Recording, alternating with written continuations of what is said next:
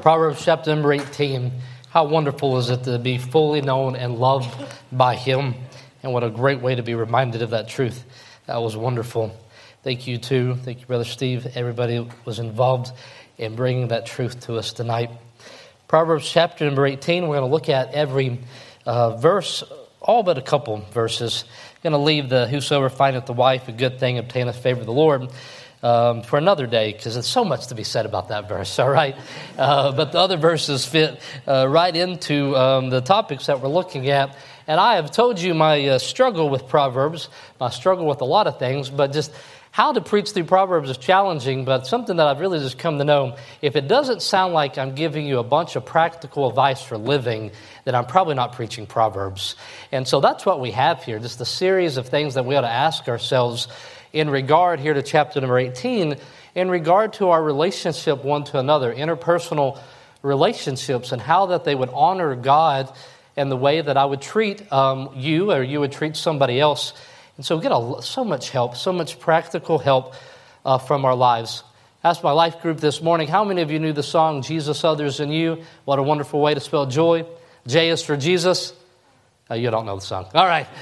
J is for Jesus, that should have first place. O is for others, you meet face to face. And Y is for you, whatever you do, put yourself last and spell joy. Was that you, Katie? Just me and you? Okay. Well, okay, that's a great song. And Jesus, Others, and You, it's a wonderful way to spell joy. Good reminder that if your relationships with one another if your relationship with God isn't correct, then your relationship with one another is not going to be correct. And then your understanding of yourself is not going to be correct. Proverbs just gives us kind of some checkpoints, and we look at them, and we ask ourselves about our relationships with one another. And so I'm going to ask a question, and I'm going to show you where the question comes from, the proverb, as we look at this together. I want to pray first. I'm so thankful for that song we just heard. Thankful for all the music. I'm like Brother Steve, he said, I don't know how he gets involved in music. I am somebody who has no musical ability, but I just love music. I really do, and I'm grateful for a church that believes in theologically rich music, something that's worth to put the energy into. It's honoring to God when you put time into it. I love the little country church that I went to, but yeah, the way we knew who was going to sing. Who wants to sing? I think I might. Okay, why don't you come up here? And it just wasn't honoring to the Lord to put so little energy into it, right? And it wasn't a good example to be set for any other work. You know, I didn't want the pastor to do that. I didn't want the lady making the church casseroles to cook like that, right? Well, but she put more energy into what she did than we put into that. And so I really appreciate it when I see somebody put so much work into something to minister to us for 3 or 4 minutes, right? And it was time well spent. Heavenly Father, I ask that you be with us right now, Lord. We know that we are fully known and we're loved by you. But Father, we don't always feel loved. And we don't always feel like those that are around us see us, make us feel very loved, Lord. And so help us look past the way that we can feel by the way the world would look at us. Help us be people, Lord, that when we look upon other people, we have nothing but love in our hearts, one another, and that you would use us to be ministers of grace. Lord, let us have relationships on a more meaningful and a deeper level than the world would ever understand. Lord, let us have friendships in the gospel. Help us teach our kids, Lord, what it means to have true friends and how to be a friend. And Lord, that's what I would ask that you would teach us tonight through this, is that you would teach us, first of all, how to be a friend. And as a result, Lord, we'd be a church full of people that know how to be a friend in a way that is worthy of the gospel. In Jesus' name I pray. Amen. Verse number 1, through desire of man having separated himself, seeketh and intermeddleth with all wisdom. So the question I'd ask you out of that verse is, why do you desire to separate from those around you? I ask you this way, why do I desire to separate from those that are around me? So it's saying by desire, a man has a desire to separate. He wants to be alone. He wants to be separate. That's his desire. And in doing that, he is also showing that he has no desire to be interrupted by other people's wisdom. People love to speak in terms of introvert and extrovert. But what would we say in the life of Christ? A person that could be perfectly at peace alone with the Father. And another time he could be surrounded by 5,000 people and perfectly at peace. I want to be made more like the Father. I enjoy all those little tests and all that, introvert, extrovert, what Power Ranger would you be? All those Facebook things, all those things, blue as the answer. And I love those things are fascinating to me, but they're not the limit on who I'm going to be. I want to look more like Jesus. And so maybe I have tendencies as I get a little bit older to be more introverted than I once was, meaning that I want to go away and recharge. The Bible tells me to be given the hospitality. So sometimes you have to give of yourself, to be able to do that. But I want to look more like Christ, and I know that you do as well. And so we speak in those terms, but we look at Christ and we would say, why do I want to be separated from people? If I don't want to have conversations where somebody might challenge me, I don't want to be around people because I don't think they have any wisdom. I don't want to be around people because I think I know all and I'm the only one who I could stand to be around. That's sinful, and that's the wrong kind of desire where you would not want to be intermeddled with all wisdom. There is a real value in being together. I'm going to read a quote, and thanks to my wife, I'm going to read it very slowly to you because she says I have a tendency to read quickly, all right? So I'm going to read slowly, okay? What I believe is slowly. Things are moved real quick when you're up here, all right? My heart moves real fast. Everything moves real fast up here, except for the time. All right, no, it's another time. So this is a quote by Bonhoeffer, and he says this, "Let him who cannot be alone beware of community. Let him who is not in community beware of being alone. Each by itself has profound perils and pitfalls. One who wants fellowship without solitude plunges into the void of words and feelings, and the one who seeks solitude without fellowship perishes in the abyss of vanity, self-infatuation, and despair." Just simply put, if you can't stand to be alone, you need to learn how to be alone with the Lord. If you can't stand to be around people, you need to learn how to do that because there's just great joys and found in both of those. So the first question I'd ask is, why do you desire to separate from those around you? Through a desire, a man has separated himself, seeking and intermeddle with all wisdom. I was blessed tonight by what I've heard. I've been blessed by the conversations. I want to be around people that will help sharpen me, that will make me more like Jesus. Another question that I see here in these Proverbs is, what does my inability to listen say about my heart? What does my inability to listen say about my heart? Verse 2, "A fool hath no delight in understanding, but that his heart may discover itself." Have you ever found yourself waiting for somebody just to get done talking? You weren't listening to what they were saying. You're just waiting for them to pause so you could say what you have to say. You probably have been there. I've been there many times. The kids in the room right now are like that. They're waiting for me to be done talking so they can get back to what they have to say.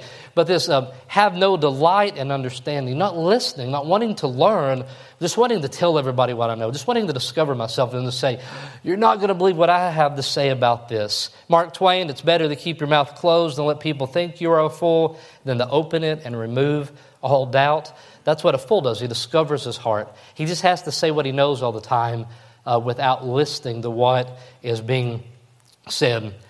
So do you ever consider that, do I ever consider something that I have to learn from listening to other people? When I speak, am I looking to help people or just show them that I'm very capable in what I know?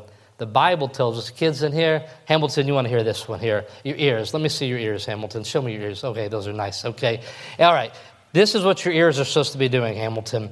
"The heart of the prudent getteth knowledge, and the ears of the wise seeketh knowledge." Your ears are supposed to be like a dog that goes around looking for something, okay? You're supposed to be going around seeking knowledge with your ears. So are our ears doing that? Are the ears of the wise seeking knowledge? Wherever you're at and wherever you're going, are you listening and saying, there's something I can learn, there's some wisdom that I can gain here? And at every chance there is. Even when foolish people are talking, there's something for you to learn. There's always an example that can be set for you. And so our ears should always be seeking and listening for something. I would really encourage you to not waste your ears. Okay? That didn't sound very deep, did it? All right? Let's not waste it. Don't waste your ears. I mean, when you're going somewhere, put your ears to work. Listen to the Bible. Listen to good music. Listen to something. Be productive. Your ears can really help you learn, and they should always be seeking, and you should be intentional in what you're doing. You know, we live in a time now where just listening to the radio just means you didn't have a game plan, right? I mean, there's just too many options. I mean, I had the absorb shaking CD player that I thought was pretty cool. It didn't really work right. It was always skipping. But I always had a plan when I got in my car as a teenager. But now it's so easy. I mean, you get into your car, and many times it connects to your phone. Put your ears to work for you. Verse 3, when the wicked cometh, then cometh also contempt. And with ignominy, and I even practiced that word, ignominy is reproach, shame, and rebuke. So when the wicked come, there is contempt. But there's also, they bring shame and reproach upon people. Remember when I told you earlier, that kind of person you are when you don't think you have anything to learn from somebody else? That means that you are seeing those people with contempt. Meaning that you're not valuing them, that you don't show any respect to them. And so that's the wicked way of acting. And when you do that, you're looking down with shame upon other people. If people feel dumb around you, that is an insult to your Creator and to their Creator. And we shouldn't do that. That's holding people in contempt. Every person, every little kid ought to be able to talk to you, and you ought to be able to get on their level, and they ought to feel like what they say matters. Because they matter to God, and so they should matter to us. And so it's wicked when we do that. I have done that, and it's wicked. I've been acting like a wicked person if I make people feel in contempt or shame and reproach. Verse number 4, the words of the man's mouth are as the deep waters, and the wellspring of wisdom are as a flowing brook. It doesn't mean that every person's speech is deep and meaningful. They don't say deep things like you really need to use your ears, all right? Everybody doesn't sound like Yoda when they speak, all right? They're not a walking fortune cookie. But sometimes when they speak, the wellspring says it's going to show what is in their heart. It reveals the depths of their heart. And so I just ask you the question that was there, which is, what does your inability to listen to other people say about your heart? It says more about your heart than it does their mind. It says more about your heart than it does the other people.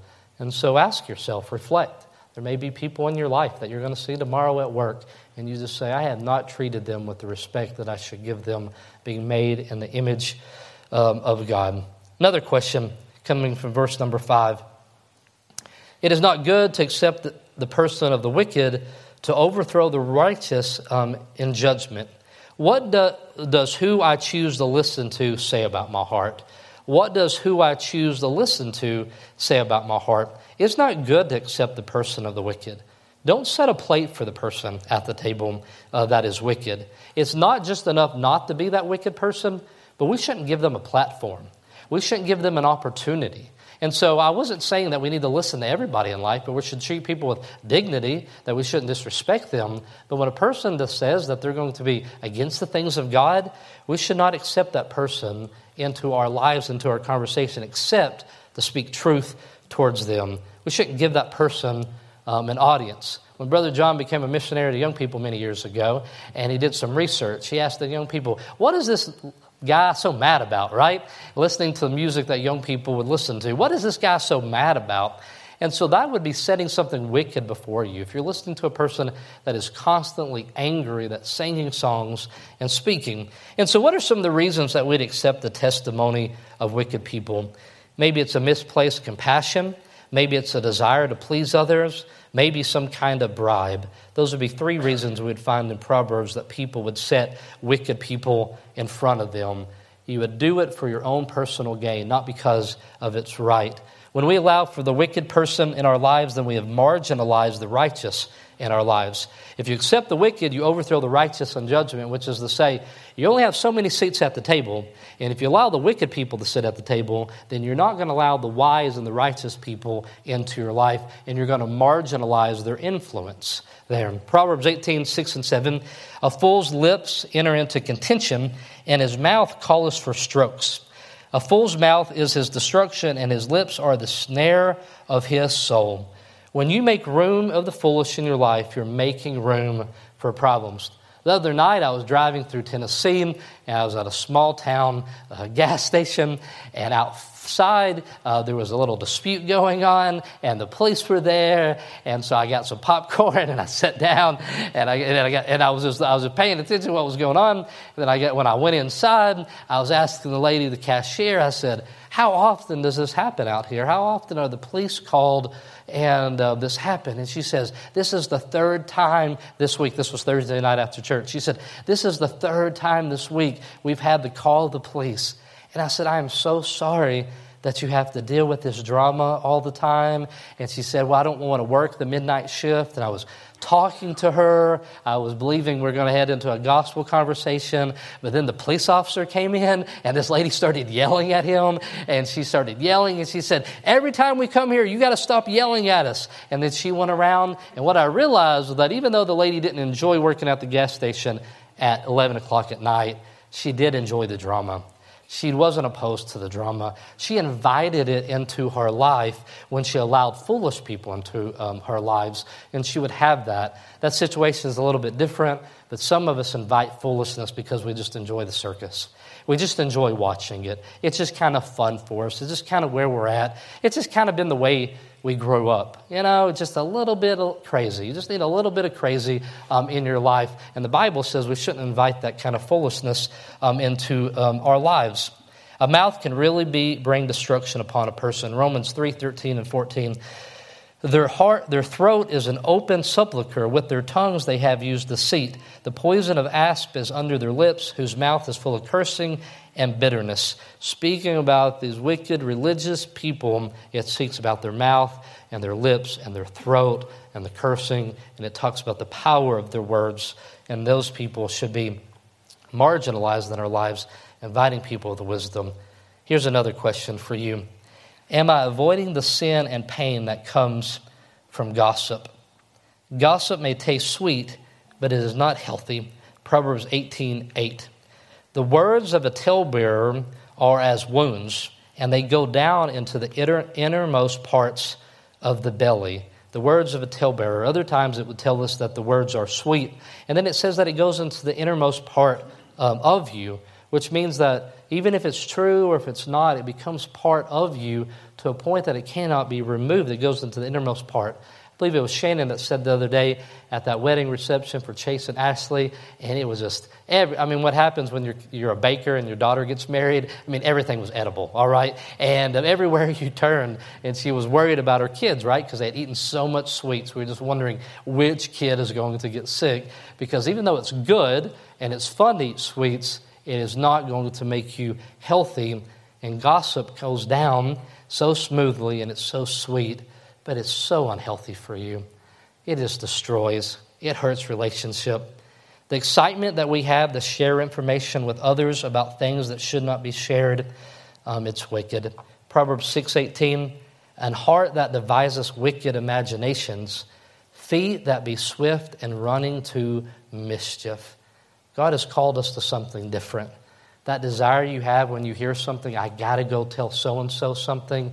And if they cannot help the situation, the Bible says those feet, that's wickedness. Our feet are supposed to be carrying the gospel news and good news and not bad news. God has called us to be peacemakers, not to divide friends. I don't know that I've ever saw this verse before. I know I have as I've read through the Bible. But Proverbs 16:28, a froward man soweth strife, and a whisperer separateth chief friends. A whisper separateth chief friends. If you want to separate two close friends, if you come at them hard with a challenge, they're going to be closer, right? But if you want to separate chief friends, you're going to do it with a whisper. You're going to do it with gossip that would be there. You're going to do it trying to move their hearts away from each other. So God's called us to be a peacemaker. And so I have 8 diagnostic questions that I found this week I would like to share with you that were asked. Whether you're trying to discern if what you're doing is that the work of a gossiper or as a talebearer that was sweet but it's going to hurt. And so question number 1, if you're involved in conflict with another person, are you talking to others only about that person's sin and never about your own? If so, it's probably gossip. When we talk about sin, we should be broken people. Number 2, Is your conversation with friends about this other person intended to prepare you for a productive conversation with the person? If not, it's probably gossip. Number 3, if you're seeking counsel from others on how to deal wisely with this person, do you keep the person's identity secret except when necessary? If not, it is probably gossip. Number 4, do you enjoy sharing this information with your friends? If so, it is probably gossip. As we saw in Proverbs 18:8, gossip is tasty. Seeking counsel in a broken, difficult situation is good, but it is painful and it is not enjoyable.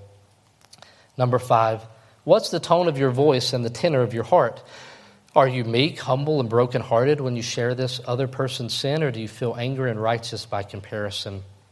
If so, it's probably gossip.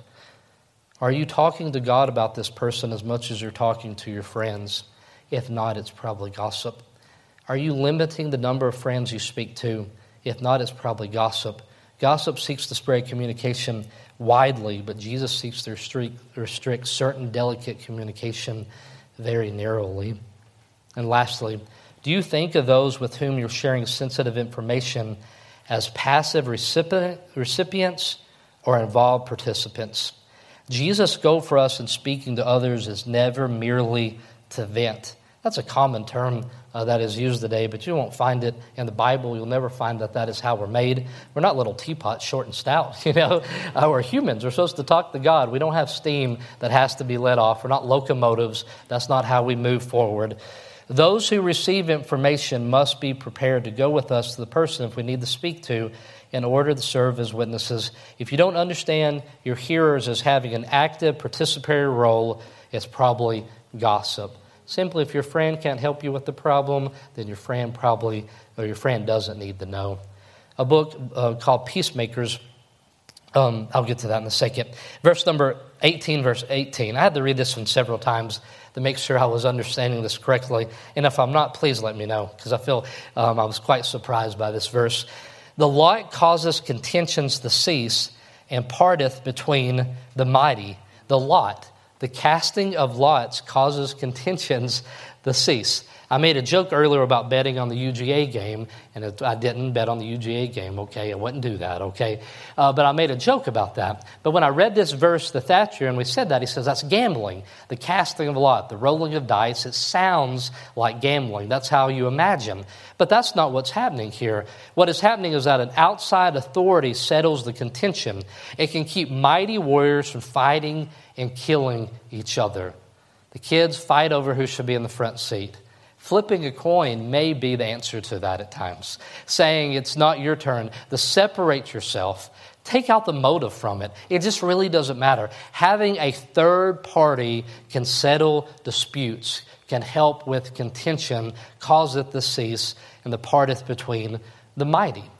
And so that's what it says. Having somebody, a third party that's neutral in it, like the casting of lots, can help you. So you're arguing with something, if I call you up, hey, Brother Jeff, my wife really wants to go to Olive Garden, but no man really wants to go to Olive Garden. How do I, do I have to go to Olive Garden, or do you want to go to Outback Steakhouse? Would you settle this dispute?